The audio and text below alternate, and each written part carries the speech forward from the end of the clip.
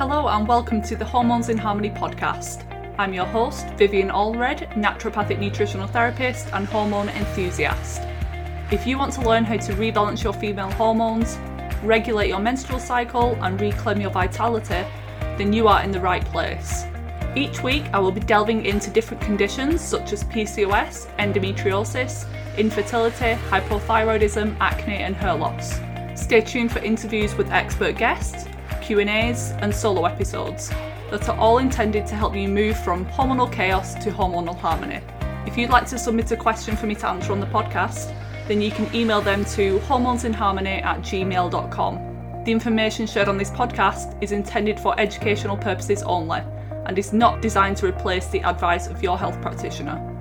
That said, let's get into today's episode. Hi everyone, welcome back to the podcast. Today I'm about to hit record on Instagram doing a Q&A, as unfortunately I had a podcast guest scheduled for today, but they cancelled last minute, so I had to come up with an idea, and I thought a Q&A is always a good idea. You've always got questions that you want me to answer. So yeah, I'm going to hit record now. Let's get straight into the episode. Hello. It has been a while since I've done an Instagram live. This feels a little bit weird. I went through a stage, I don't know if it was last year, maybe the year before. I was doing a lot of them like week after week, and I was getting a ton of questions, and I actually converted them into podcast episodes. So if you haven't listened to them, I've got plenty of Q&As, and I'm recently recorded a podcast listener question as well, which I first started off doing with my podcast a couple of years ago whenever I started it. And it would be listener questions that they sent in. So I've also done one of them. I don't know if it's going to be released before or after this podcast that I'm recording today. But if you want to ask questions today, please go ahead. Hi, Tasmin. I got your question via DM. I'm going to answer that as well, but it will be recorded on the podcast. So if you're not able to stick around, then just tune in when the podcast gets released on Monday. But I have questions that have come through on the question box that I uploaded, and also via DM and on Facebook as well. So I will be covering a ton of different things today. I've got some questions on skin and detox, parasites, intermittent fasting, my thoughts on the pro-metabolic way of eating, eczema, blurry eyes, a ton of different ones. But if you have any that you're on live and you want to ask, then please do. I've got about maybe 30 to 60 minutes. We'll see how many questions I get through. Definitely have to be done by 6 o'clock, so in 55 minutes.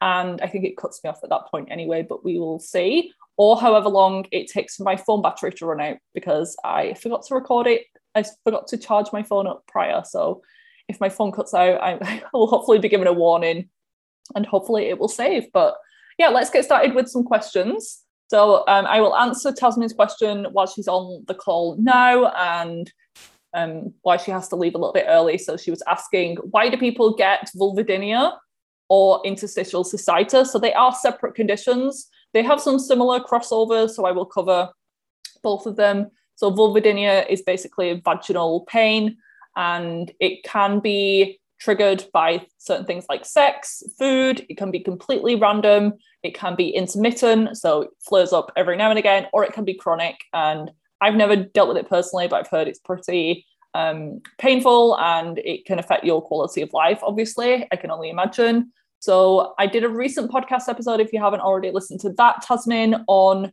vaginal health. I cover all sorts of things on there, like yeast infections, STIs, HPV, but vulvodynia was one of the conditions that I mentioned in there. And it's very much internal and emotional energetic, like a lot of conditions are and symptoms are. Honestly, even as something as minor as a headache could be due to some type of internal imbalance, but also some sort of emotional, energetic, and as simple as stress, but as something as more complex as trauma. With vulvodynia, there is very much like a sexual type issue, and some people, they do notice it's triggered by sex or it's worsened by sex, and it can be due to a number of like limiting beliefs or bad experiences someone's had. In terms of rape, or just they had a bad experience with a partner in the past, and that's just triggered them to have this vaginal pain. Or it could be internal factors such as a lot of gut imbalances, like bacterial overgrowths in particular, the nervous system just being on overdrive, so it's just reacting to everything. And stress can be a number of different things with that emotional side of things. It can be work-related stress. It could be trauma from another non-sexual related issue that just means that your nervous system is on overdrive and it's just reacting to the smallest trigger. And if someone has any inflammatory pelvic conditions or vaginal dryness, then that might be a trigger as well, because if it's uncomfortable or non-enjoyable to have sex, then their body tenses up and they might just kind of have created a habit in the brain. Not to say that it's all in your head, but the brain kind of wires to be reactive and it's kind of uncontrollable. And then with interstitial cystitis, similar things, could be emotional related. There's no like definite psychosexual connection with that one, but definitely any type of stress in the system. But I would say that is more physiological. With interstitial cystitis, there's a big link between mast cell related issues, so histamine type conditions. And I at one point experienced a lot of bladder issues and even incontinence when I was maybe 20 years old, not knowing that at the time I was living in mold and I had a lot of histamine intolerance. I was eating a ton of high histamine foods, and it would mean that I'd be fine. And then all of a sudden my bladder would feel like it was just going to explode. I needed the bathroom that much. And I couldn't hold myself. I would run to go to the bathroom and it would just start leaking out, which hopefully isn't TMI. I'm sure you all are here to learn a little bit more about health, but that is a condition that you hear about quite a lot. You don't have to be in your 50s and postmenopausal to experience bladder incontinence. It's a real problem. I even went to my doctors regarding it because I was thinking, this isn't normal. I've not always struggled with it. Why do I have this? And they just told me to do more Kegel exercises, which is crazy. And the root cause for me was the mold exposure or the mast cell activation syndrome that occurred as a result. And food sensitivities can overlap as well. They can be known triggers for IC, interstitial cystitis, rather than me just saying the full name all the time. So people notice histamine can be a reaction. So foods like fermented foods, alcohol, pickled foods, leftovers might be a trigger. Some people notice other food compounds like oxalates or nightshades, salicylates can be a factor as well. So if you keep a food journal, you might be able to see some patterns with that because everyone's individual, but still the root cause, even if it does turn out to be food sensitivity driven, that's not a root cause. You need to look a little bit deeper. So it comes back to gut health, leaky gut, like why do you have leaky gut in the first place? Can be as, again, minor as you've just taken too many antibiotics and you need some probiotics for a while, or you're eating gluten and you're sensitive to that, or it could be as extreme as something like mold exposure that's causing ongoing leaky gut or Lyme disease in some cases. So both of these are symptoms, but you need to look deeper as to why you have them in the first place. And hormones can definitely come into this as well. If you've got low hormone levels, particularly low estrogen, this can cause the vaginal and the bladder lining to be more irritated and therefore more at risk of infections and things like that. So Tasmin has just commented, I have mast cell activation and my doctor said the same thing, just hold my bladder. Easier said than done. And I feel like I have the same severe urgency needing to go to the toilet. So I can totally relate, Tasmin. I know how frustrating it is, especially when you're young and you feel like you're an old woman. But it is a symptom and I'm completely free of it now. I've not had that in over a year since I moved out of the mold. But even when I was still living there, with the type of things that I was doing just to help my immune system and to manage the mold exposure that I knew that I had, but I couldn't get out of right away, I was able to reduce at least the severity. And a low histamine diet for me did help. I'm not going to lie, there's a time and a place for a bit of a food elimination and just be mindful of not overdoing it, because they are some of the healthiest foods out there. And I have a few blog posts and podcast episodes on histamine. So you can message me if you can't find them. Mariah has just joined. She's asking chronic migraines and insomnia, how to fix this. So with migraines, there are a few root causes to this as well. Just physical tension in the body can be linked to mineral imbalances. So I'm a big fan of mineral testing with HTMA, hair tissue mineral analysis, which is a hair sample. Something as little as a magnesium deficiency can honestly cause migraines. I've seen it time and time again. Just fixing that with a high strength supplement for a period of time helps. But if you're constantly needing magnesium, it could be that your body is stressed out. And this could be for a number of different reasons. It could be parasites and bacterial overgrowths are kind of stealing your minerals. It could be that you're not sleeping enough. It could be that there's some physical tension going on that you're just burning through your magnesium stores rapidly. Other nutrients like CoQ10 can be associated with migraines, as can hormonal imbalances. That histamine piece that I just mentioned as well is a big one, especially if you've noticed certain foods trigger it, like alcohol, chocolate, and yeah, I've mentioned alcohol. Or if it's hormonal, if you're getting hormonal headaches or migraines around ovulation or the week before your period, that could be linked to histamine as well, because at times when your estrogen or your estrogen spikes, so does your histamine, and that's where some of these headaches can come from. And the root causes of the histamine problem, if that turns out to be a factor, is very much gut-based. So it could be some sort of bacterial overgrowth in the gut and they produce histamine. It could be a deficiency of other nutrients like copper or vitamin C. They're needed to break down the histamine in the body. So if you don't have them, you automatically have excess. It could be that you have low progesterone levels because of, again, chronic stress, over-exercise, not eating enough food, and therefore you have this relative estrogen dominance. Progesterone is very much a brain calming and anti-inflammatory hormone. So a lot of people with migraines have low progesterone. Same with insomnia. If you have both of those conditions, it could be due to a low progesterone state, especially if you notice that it gets worse in the second half of the cycle. But insomnia alone can be due to just a poor sleep hygiene routine. If you're not giving yourself time to wind down before bed, avoiding blue light exposure from devices. You have to think of children, like how they have to go through a proper evening routine. We have to do the same kind of thing for ourselves. And if you stay up late with a kid on an iPad playing games and very mentally stimulating TV programs, they're going to find it hard to get to sleep. So we forget and overlook this really basic thing when we're adults. Insomnia. What else? I've seen mold exposure, chronic mold exposure, especially if it's in the bedroom, be a factor. Chronic parasite infections, especially if the insomnia or sleep issues get worse around the full moon. So maybe that's worth tracking, not just the hormonal fluctuations, but also the moon cycles. Do your symptoms get worse in there as well? And depending on what the causes are, because there's usually more than one, the protocol and the solution would, you would have to find what's going on first to find the solution. Just going to go through a couple of questions off my list here. So Georgie said, how many times a day is too much to have meat with a meal? Good quality, which I like to say. I personally think it's fine to have meat at every single meal of the day. There's some exceptions. If someone has like histamine intolerance, sometimes you need to be mindful of the amount of meat that you're doing or the types and if it's fresh versus leftover.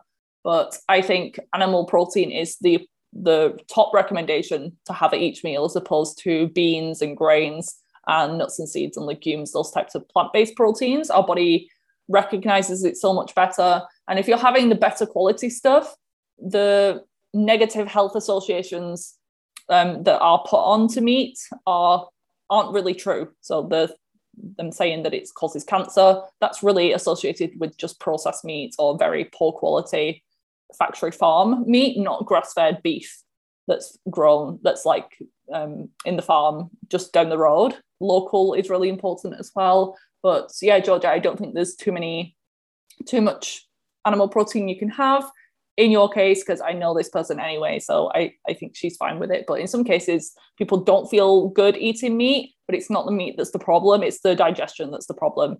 If you've got really low stomach acid and a lot of bacterial overgrowths and infections, you might not do well with a lot of animal protein whilst you're trying to heal. But long-term, animal protein is really important just to give you all of the nutrients that you need in a very bioavailable form. I have a question here on live from Alice. She says, can you take Para-1 on its own for parasites if you're sensitive to Para-2? I got bad herxing or detox reactions from taking them. So the fact, whenever someone reacts badly to a parasite product, unless they have an obvious allergy and it's quite a severe reaction, or if you're very sick, it's probably that you're killing off the parasites and it's causing some shift in the body. So it can be problematic. It can cause some symptoms, and sometimes you kind of have to push through a little bit. It might be that you need to get used to the Para 1 for longer. And if you're not already taking the binder, then you need to be doing that as well. Or you need to look into your liver and bowel detox, because if you haven't worked on drainage and detox first, with making sure that you go into the bathroom every single day, at least once, ideally 2 to 3 during a parasite cleanse, or if you've never done any work on your liver detox pathways and kind of getting those working with things like castor oil packs and coffee enemas, then it could be that when you're taking Para 2, you're killing off too many bugs at one time, and that's overwhelming the detox pathways, and that's why you're getting the bad detox reactions. So if you're on the Cellcore products, there's the binder, the biotoxin binder, and TUDCA can be good, but speak to your practitioner and make sure that that's a good fit. But usually starting them off before the Para 2 resolves any bad reactions that you're getting. Libby is asking, please can you give me some top tips for moving out of mold and moving into a mold-free place? Yeah, I got your message, I got your question as well, Libby, on the question box. I was going to answer that next. So I'm happy that you identified mold as a problem. Honestly, it's a huge issue and it's very overlooked. So the fact that you're even knowledgeable about this is amazing. And I would advise you not to get too stressed about the whole situation, because mold PTSD is real. And however, the stress surrounding mold can be just as bad, if not more harmful than mold itself, because the fear that comes along with it and the anxiety and the constant stress. I mean, I was like a psychopath at one point, just waking up in the middle of the night, worrying if something had been cross-contaminated, but I was doing it out of a place of, I really want to get better. And I know that this is the root cause of pretty much every single symptom that I had. So I just wanted to do the best I can. But looking back, I was just causing too much stress and pressure on myself. If you haven't already listened to episode, I think it's 69 and 70, or 70, I think 79 and 80 actually, of my podcast, that was my whole personal experience on moving safely and the things that I did. And I'd done tons of research for months and months on what to do and the best way to do it, because I, after finding out that I had mold, had to live in that same house for another 6 months before my new place was ready. So I had a lot of time to dive into the research and make sure I had a lot of procedures in place. But my top tips would be, if you can, and it depends on the situation, how sick you are, your budget, and the type of mold and the type of exposure, the amount that you had. Because in some cases, it really is best to start fresh. If you're severely ill and your life is on the line, then I would personally just start fresh to reduce any risk of cross-contamination. However, in my case, even though I was very sick, I wasn't at the point where I was like bedbound or anything like that. So I slowly took things from, it was my parents' house, the moldy house, and slowly took things across month by month. I started off with like a bag of clothes that would last me a week, and I washed them 3 times. To talk through the washing process on the episode as well. I think that's number 80. But I washed them 3 times. I air dried them.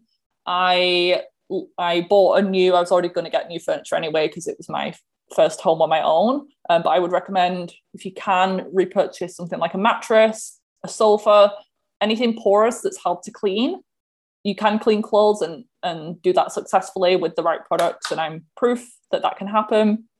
But with things like couches and sofas and furniture, it's best to be safe than sorry. And they're very difficult to clean. So I would recommend, if you can afford it, buying fresh, or literally just getting a cheap one for the meantime, just to get you by, and saving up for something else down the line. I would also say making sure with things like books and photo albums, you can get them on like a digital copy. So with books, you can get the Kindle version, and really use this as a time to purge what isn't needed in life. I was a bit of a hoarder at the time, especially with things like my clothes and things from like school and college and books. I just had a cupboard full of books actually. So I just had to purge and sell and start again. And it helped me live a bit of a minimalist life for a while, which is quite enjoyable. I learned a lot of lessons not to become attached to personal belongings as much anymore. So top tips would be, if you can, slowly bring things over. Don't just bring your whole entire house into a new place. Purchase fresh things if you can. Clean your clothes thoroughly, and try not to stress about the whole situation too much. And if you find yourself being very reactive and triggered, look into DNRS, brain rewiring, as that can help you reframe your thoughts around mold to see it as not so much of a threat anymore. Because anytime I would smell mold or I would see mold, even if it was on TV, I would get really triggered instantly, and that's not healthy. And ideally, long term, we should be able to be exposed to some levels of mold because it is normal to some degree, but probably not the levels that you were living at previously. And yeah, just give your body grace when moving, and it will naturally start to detox anyway within a few days if you're not breathing in that air anymore. So you don't need to go too strongly with any detox protocols, because again, that's something else that I had to learn the hard way by pushing myself too much. But I think the episodes that I mentioned would help you a little bit more, Libby. Okay, so next question is from Megan. This was pre-submitted, and she's asking the best ways to get rid of H. pylori.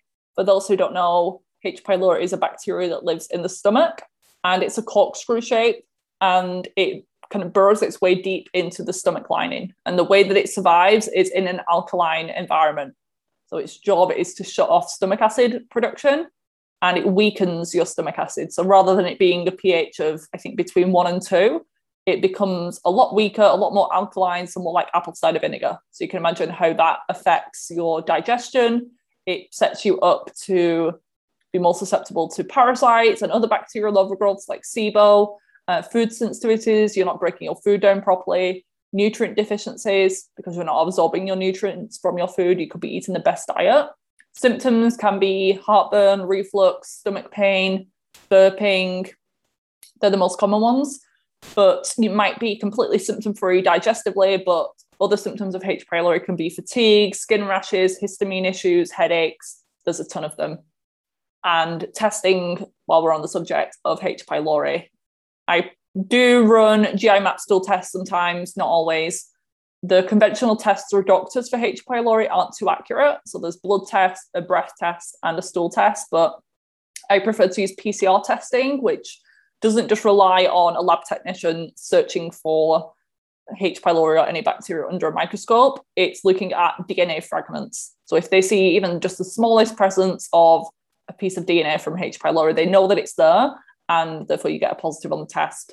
But sometimes, especially if it's been there for quite a while, or if there's other infections in the gut, on the first couple of tests, especially on something like a GI map stool test, it might be negative.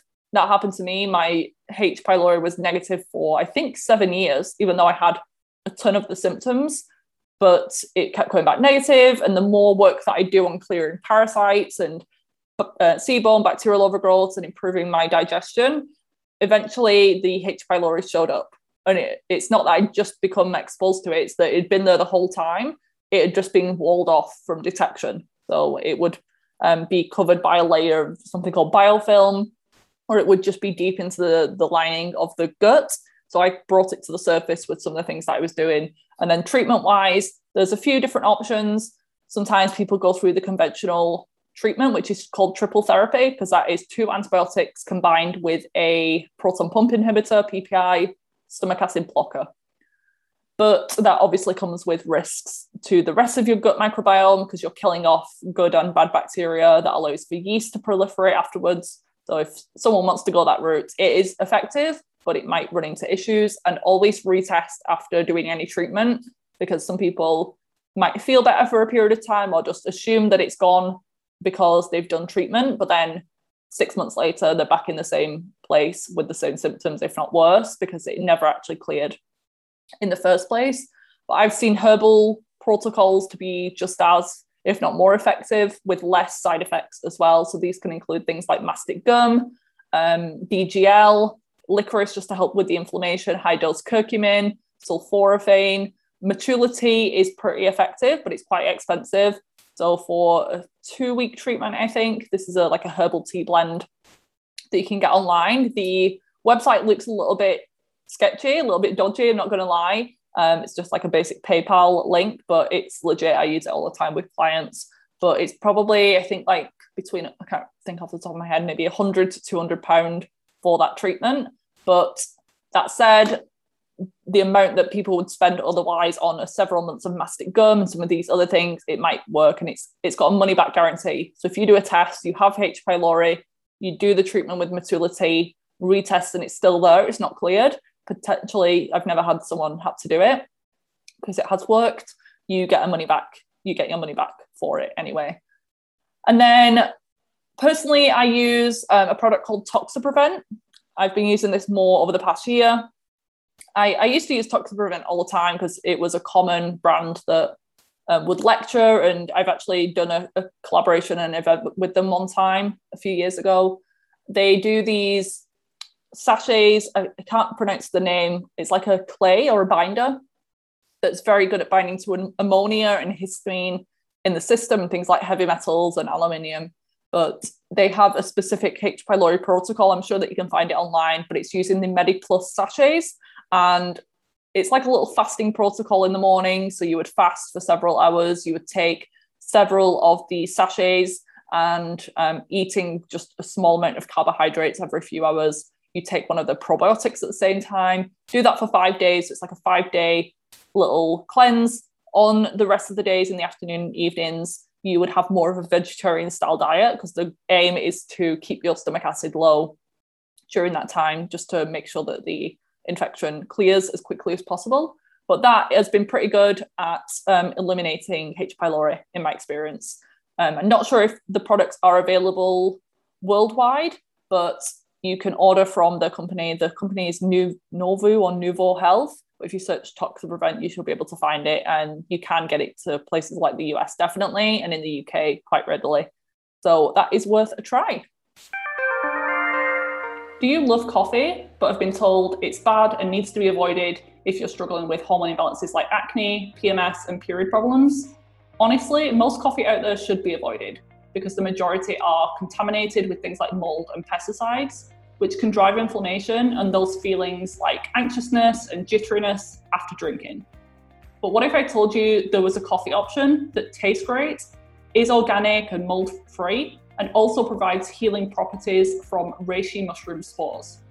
Enter Organo King Coffee, my latest obsession. I didn't drink it for years because it would always wreck my sleep and leave me feeling like an anxious mess. But King Coffee does the exact opposite. Don't worry, it's not one of those fake coffee alternatives made from herbs. And if you've tried other mushroom coffee brands out there, I promise this one actually tastes good and is way better and provides so many more health benefits. If you haven't already heard of the benefits of reishi mushroom or Ganoderma, then let me give you a quick overview. It's known as the king of medicinal mushroom family due to its superpowers such as supporting healthy immune balance and being an adrenal adaptogen.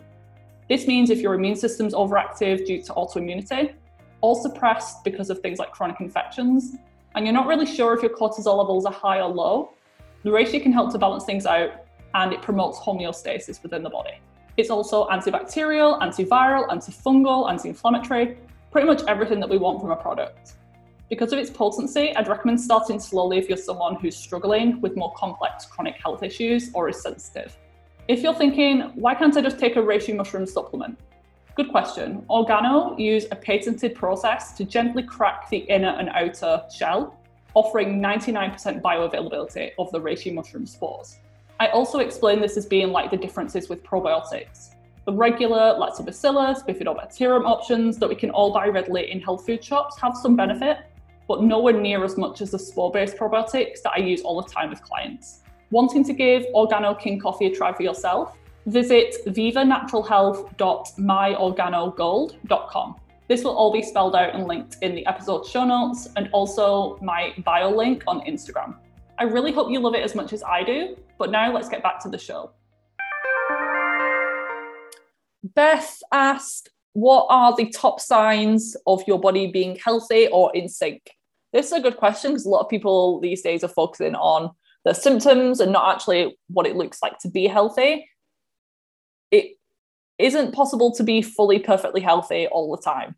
And that shouldn't be something that you're striving for because it's not realistic. And that could actually cause you to, again, run into issues because you're pressuring yourself too much. It can sometimes feel like you're playing whack-a-mole with your health. You get rid of one issue and then another one pops up.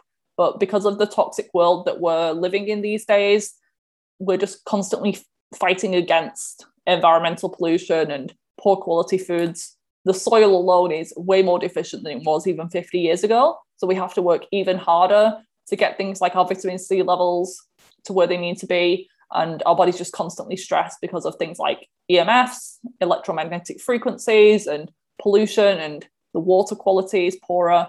So we have a lot to deal with these days. But top signs of health, let's say for a woman, would be a regular healthy menstrual cycle. So she's ovulating, even if she doesn't want kids now or ever. Ovulation is a sign of health. And it's also a creator of health because of the progesterone that you produce during that time. So let's say she ovulates somewhere around day 10 to 17. That's like an average for most people. Her cycle is between, let's say, 27 and 35 days.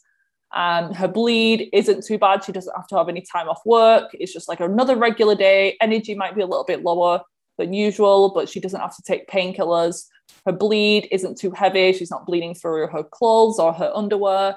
There aren't any blood clots or anything. It's a nice, vibrant, healthy red color. She doesn't have many PMS symptoms leading up to the bleed. The bleed lasts about 3 to 7 days. And yeah, no breast tenderness, mood is pretty stable. It's natural to be a little bit more introverted and tired around that time, but nothing too extreme. Clear skin is always a good sign of health. The odd breakout here and there could be something that you like not wash your face well enough the night before. So you can't be too strict on all of these things. But clear skin is a nice one. No real strong body odor. Healthy weight. You don't really have to stress about your weight too much. It's just stable, a good, healthy, strong appetite, good, stable energy throughout the day. You're not having slumps of energy or like bursts of energy after eating. After eating, it should be just neutral. You shouldn't feel way more energized or absolutely tired and bloated afterwards. Digestion, should be going to the bathroom at least once, ideally 2 to 3 times a day, a good amount, easy to pass, no bloating really, anything like that. They would be my top signs. See if there's any more questions on here. So a question here from Rose Moon Twin. How is it possible to have both PCOS and endo when they are caused by the opposite hormone issues? It's hard to know how to tackle this issue when one approach could worsen the other. I'm not sure what you mean they have opposite hormonal issues, because I don't think they do. They're both a state of low progesterone, I'd say. And they're both inflammatory conditions that involve the gut and immune system. So PCOS tends to have high androgen levels. That's like the classic differentiator. High testosterone or androstenedione or DHEAS. There's some common examples. And low progesterone is extremely common. It's a state of chronic anovulation, so not ovulating at all or delayed ovulation. Estrogen can be high, normal, or low. That can really fluctuate depending on the person. Cortisol levels can be high or low depending on the person. Thyroid tends to be sluggish with PCOS, underactive as opposed to underactive.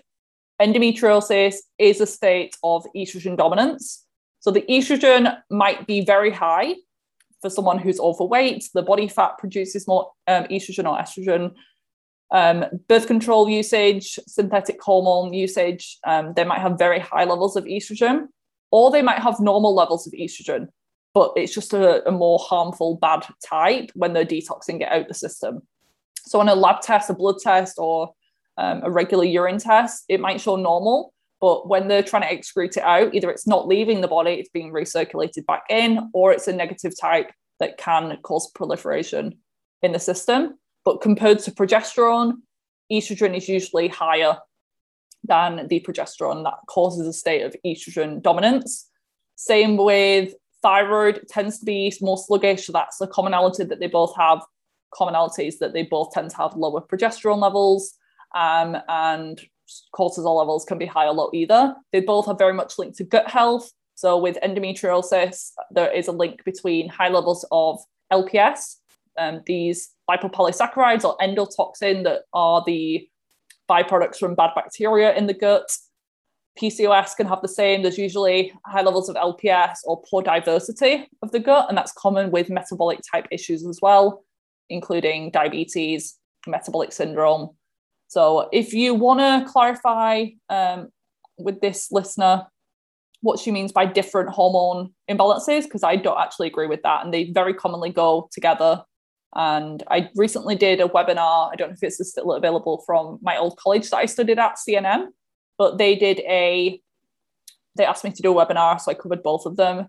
And the good thing is that a lot of recommendations overlap, like the things that I talk about all the time: getting good quality sleep, balancing your blood sugar, eating nutrient-dense food, managing your stress as much as possible, working on your gut health, reducing environmental toxins help regardless of what condition you're dealing with, but particularly hormonal conditions as well. It's just about getting the body healthy and removing the causes and stressors to the body. Rachel is asking advice around eczema and the root causes. Any skin issue is very much tied to gut issues. So healthy gut equals a healthy skin. It's like the magic mirror into the digestive tract. So I would start there. And that can be, again, parasite infections I see commonly causing acne or psoriasis or eczema. It can be SIBO, yeast overgrowth can be common with eczema, especially if it's more like a seborrheic dermatitis type eczema, which can affect the scalp and sometimes the face, and it's more oily, a more oily type. There is a connection between food allergies and food intolerances. Common ones that are usually picked up by conventional doctors with skin testing or blood testing would be gluten, dairy, eggs, corn, soy, and sometimes seafood, or nightshades can be a trigger. Histamines can be a trigger. So again, keeping a food journal, but not narrowing too deeply into the food intolerances because they're more of a symptom. My friend Jennifer Fugo has a lot of information on eczema. That's her area of expertise. She has the Healthy Skin Show and talks all the time about root causes and things like that. It's very much due to a impaired skin barrier. So it might be something topically that you're doing or not doing to the body. But in my experience, topical things are only part of the puzzle. There's often these internal factors as well.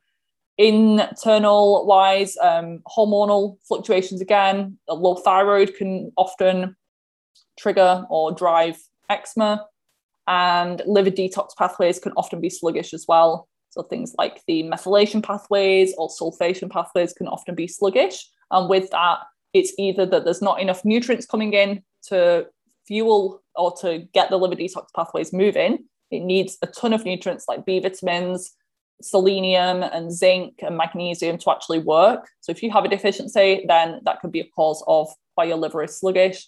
Or there's usually too much coming in, too much for the liver to do. So that might be medication use, alcohol intake, environmental toxins, drug use, cigarette smoking. Stress can slow down the liver, inflammation can slow down the liver, because when you're inflamed, your detox is kind of turned off. So they would be my top recommendations for eczema. And topically, I have two practitioner friends who I would highly recommend. My friend Sarah Sumik from Healthy Skin Glows, and my other friend Cheryl Woodman from Honesty for Skin. They're like the topical skin experts, so I constantly referring out to them. But it's often a damaged skin barrier that is perpetuating the issue.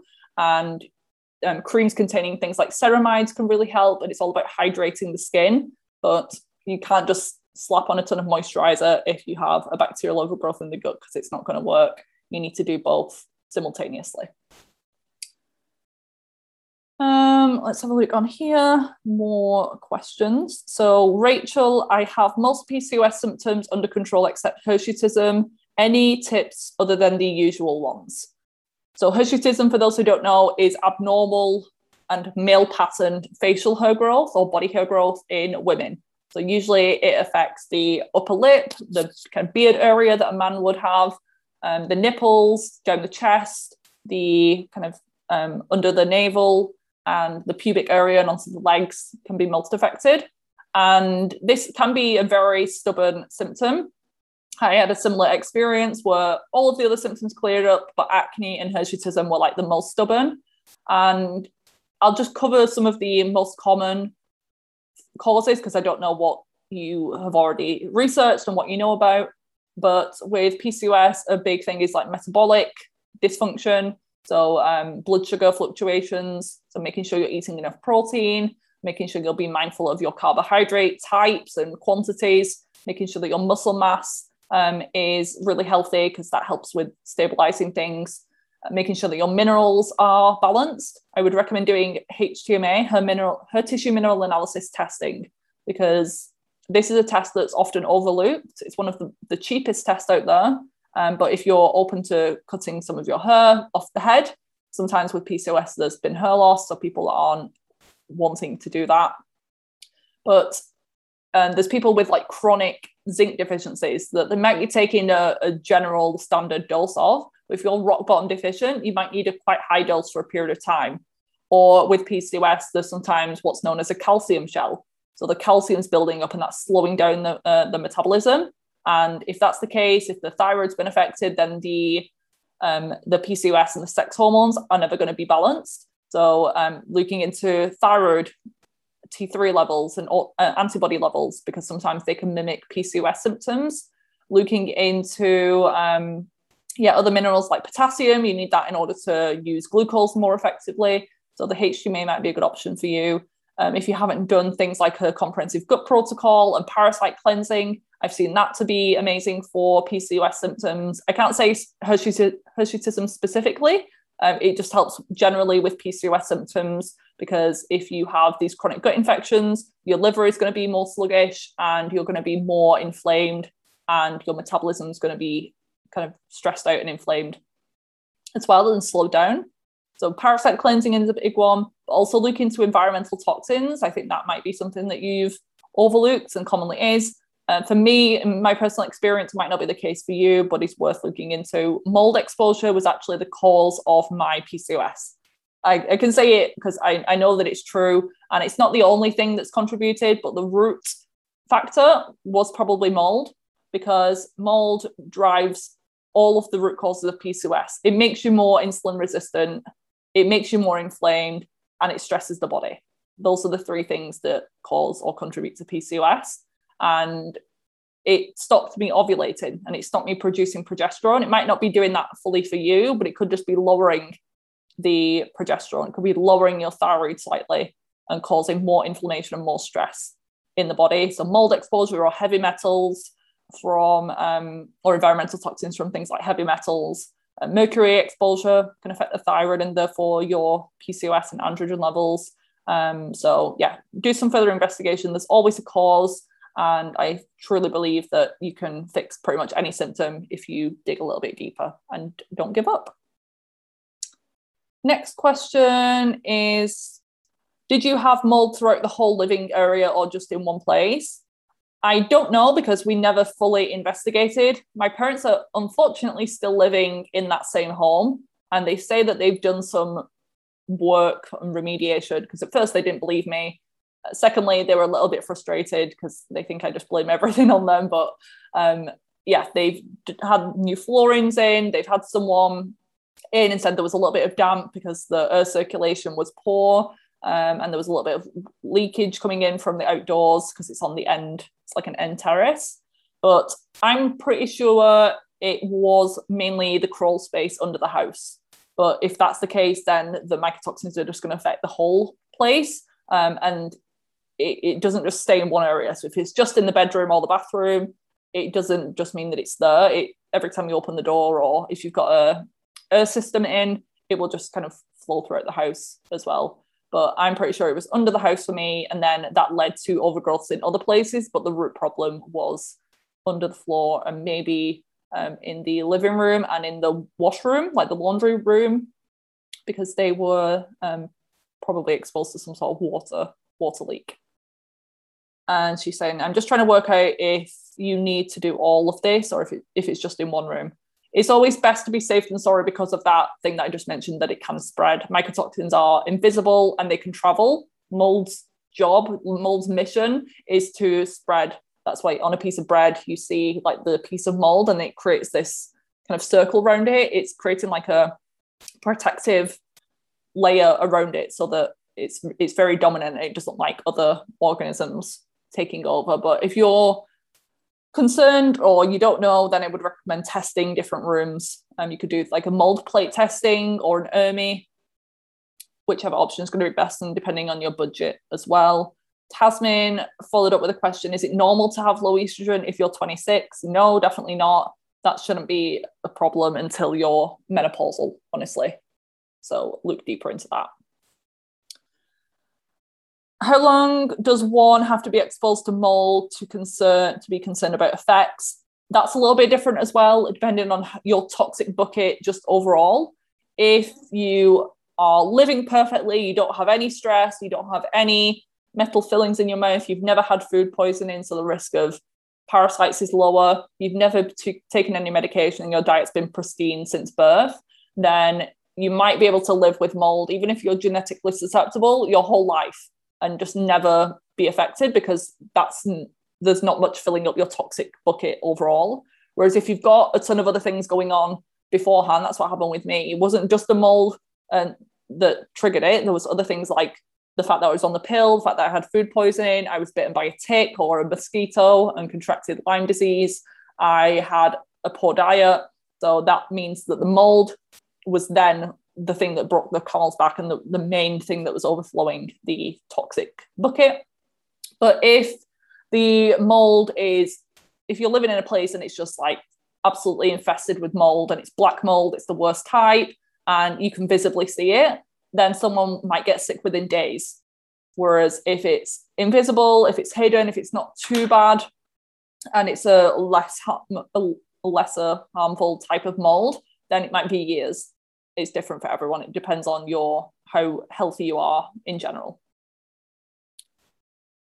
Next question. I took the Dutch test a day too late to my period. I took it on day 23 rather than 22. Will this cause a big difference in the results? Probably not. I mean, if it's just a day apart than when you wanted to do it, the reason that you do it in that time period, it's 5 to 7 days after ovulation, or like 5 to 7 days before your period's due. That's the luteal phase, and it's to catch the progesterone spike that you would get. So if you were to test like the day before your period started, it could be that progesterone is rock bottom because it's about to drop and that triggers your period. But if it was like a day just in that luteal phase, that time where progesterone is probably the highest, it might be a little bit lower than what it would have been the day before, but you're catching it at its peak anyway. So I personally don't think, and that's the only one that it would really affect. Your estrogen really wouldn't change much within 1 day during that time. You're welcome, Alice. She said, thanks for answering my last question. Is there anything that I would do after having a stomach bug? I would keep my diet very basic and bland. I wouldn't do the whole, is it brat? Bananas, rice, apples, and toast, because I was sensitive to gluten, so that's not a good recommendation for most people. But I would act like my gut is like a newborn baby. So everything like pureed, mushed, slow cooked soups, smoothies, no cold foods, no raw foods, lots of herbal teas. I would really increase my probiotic intake and my digestive enzyme intake. I'd probably do some gut healing support like colostrum or immunoglobulin supplementation. I might do, the probiotic that I like is Megaspore probiotic. I even use that during a food stomach bug or food poisoning and go quite high with that. The standard dose is 2 capsules a day. I've been up to like 8 to 10 capsules a day in divided doses just to help nip the infection in the bug, and it really does help. And lots of herbal teas. Ginger is a really good one. It's anti-inflammatory, it's soothing, and just give yourself time to rest and repair and sleep a lot. And if you can do a little bit of fasting, that could be beneficial. It depends on how sick you've been. If you've not been eating well for a week or two, then you're probably going into a more depleted state. So if you can fast without getting really tired or run down, then you can do that as well, because your gut can only really heal on an empty stomach. And but other than that, you're going to be digesting your food and it's hard for the stomach lining to heal. But don't go crazy with the fasting, because then if you fast too much, it's a little bit of stress on the body, and then stress will stop you from repairing properly. Tasmin, do you ovulate from a different ovary each cycle? It depends. Like, some people do, and some people have like a preferred ovary, and then every 6 months they ovulate from the evil, I'm doing quotes, evil ovary, and they have a terrible cycle. So it depends. Some people rotate back and forth. Some people, it's one preferred one, then every now and again they have one from the other ovary. So it's not a back and forth thing for everyone. It just depends. What is the cause of breakouts now? Do you mean acne breakouts? So this can be for reasons like food sensitivities. It could be the stuff that you're putting on your skin or not putting on your skin. It could be that you have hormonal imbalances. It could be that you have an infection in the gut. It could be that you're deficient in certain nutrients. There's tons of root causes to acne. I have a acne root cause guide on my website, so you can have a look at that in the link in my bio here on my profile. And that one goes through the most common acne root causes. So you should find that very helpful. I'm going to stay on for less than 10 minutes. So if there's anyone on live wants to ask, I've gone through the ones that have been written on here. I will work my way through some of these additional ones on my list. But yeah, 10 minutes. And then if you want to watch the replay, that will be on my podcast. Laura is asking, how long can it take to clear parasite infections? Average, I'd say, is 3 months. I usually don't do it less than that. So if someone has mild digestive issues, mild skin issues, and isn't too sick, I say 3 months is a standard recommendation. And because of the life cycles, you have to think of that. It's not just the parasites or the worms themselves. It's the eggs and the life cycle. The more active are in the full moon, so you might have to wait a few full moons to notice a real difference. Some people, 6 months is a sweet spot. Some people, honestly, it's a year plus, depending on how sick they are. And some people have to work slowly towards the full doses of everything and cycle on and off the parasite cleanse to get the full benefits. That would obviously slow down the process as well. So I'd say average 3 months for me. I think 4 to 6 months was the sweet spot. But I have some clients still passing parasites on a regular basis, and it's been a year plus. I have some questions here. Someone's asking, did I ever treat mold, I'm guessing, with prescription antifungals? I didn't, and I wouldn't have done it anyway, because I really feel like the herbal stuff can be much more effective and less side effects. But there's a time and a place. If someone's at the point where they actually tolerate medication better than herbs, because that can happen, especially with sensitivities, people just do better with the pharmaceuticals because it's more targeted. But I personally use natural antifungals. I can't remember specifically. I've used tons of products over time, but things like caprylic acid, oil of oregano, berberine, allicin, which is the extracts from garlic. They're some of the most common ones. There's a herb that you can also drink as a tea called powder arco, which is very antifungal and pretty effective for things like candida and mold overgrowth. And you can develop candida overgrowth and a systemic yeast overgrowth after being exposed to mold. So you always have to think back to the root cause. So if you're currently dealing with symptoms of candida, it's good knowing that. And maybe your test has showed it, but if you just clear the yeast and do a round of antifungals and an anti-candida diet for a couple of months, but don't actually look back as to why that might have happened in the first place, it's very likely going to come back. You also need to strengthen the immune system at the same time, because in an ideal world, the healthy immune system should keep candida and yeast in check just on its own. You don't really have to do much to it. So if you've killed off all the yeast, or you can't get rid of it completely, but really reduce the levels of yeast with herbs, but your immune system's still rock bottom because you're stressed out and you have other environmental toxins that you haven't cleared, then it's just going to come back and then you'll just be in a vicious cycle. But I didn't jump to antifungals right away even. That usually comes after a few months and only if needed. Some people are absolutely fine after just getting out of the moldy environment and remediating, doing some binders, getting the detox pathways open. Sometimes you don't need to go to the antifungals. But in my case, because I was living there for like over 20 years, I definitely did that because I had signs and symptoms of candida overgrowth and my labs were showing it. I also addressed the nasal microbiome. That's an important point as well, because sometimes the microbiome of the nose can be colonized with bad bacteria and fungus from the exposure that you've been breathing in for however long that was. I have another question here from Stories. Why would I feel a million times better, much more energy and better mood in the second half of my cycle?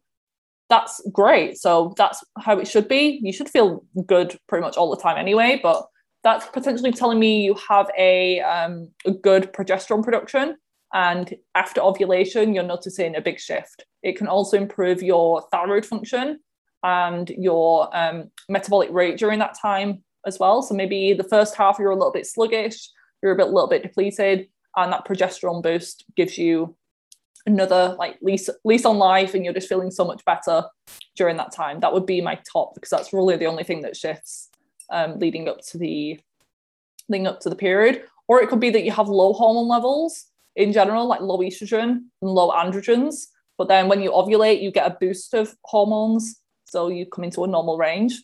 Maybe that's worth looking into as well.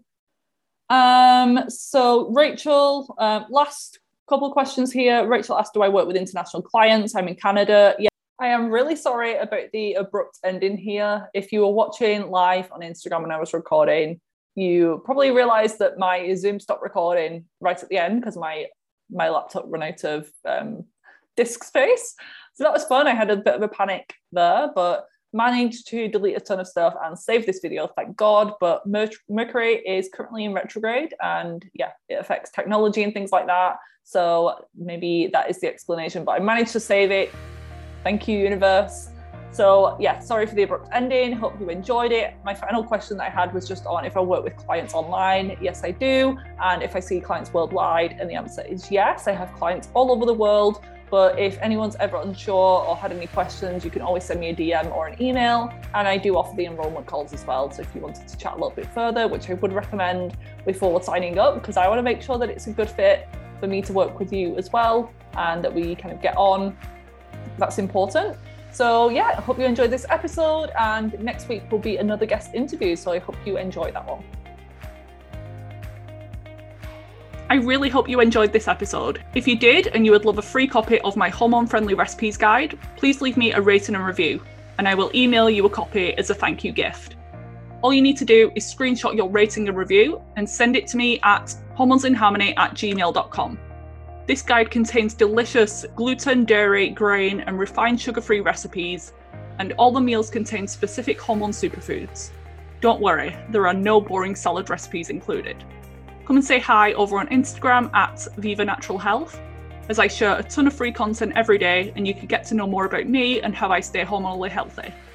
If you haven't already, check out my website, vivanaturalhealth.co.uk, for my blog and many free guides which cover everything from clearing acne to gut health and hair loss. If you're ready to identify and address the root causes of your hormonal issues, whether that's acne, PMS, PCOS, hair loss, or problematic periods, take that first step today and apply for an enrollment call on my website. We'll use this call to discuss the steps that you need to take in order to achieve hormonal harmony and how I could help you get there. See you back here next week for another episode.